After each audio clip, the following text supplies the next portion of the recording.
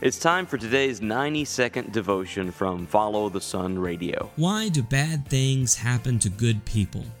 We've heard this question asked in different ways for years on end. Sometimes people ask this as a way to question the existence of God.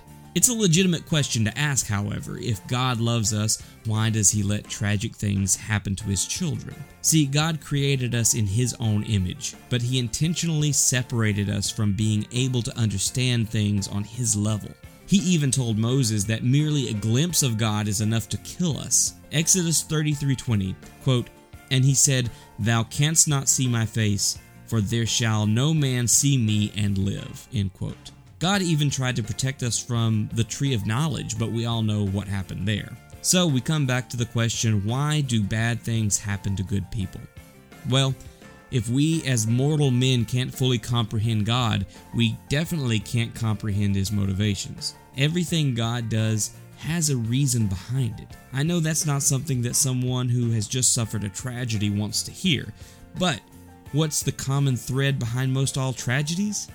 They bring us closer to God. And that's what it's all about in the first place, isn't it? I know when a child dies or a baby is born with deformities, it may seem that God doesn't care, but God takes care of all of that. It's our job to get out of the way, draw nigh to Him, and trust God.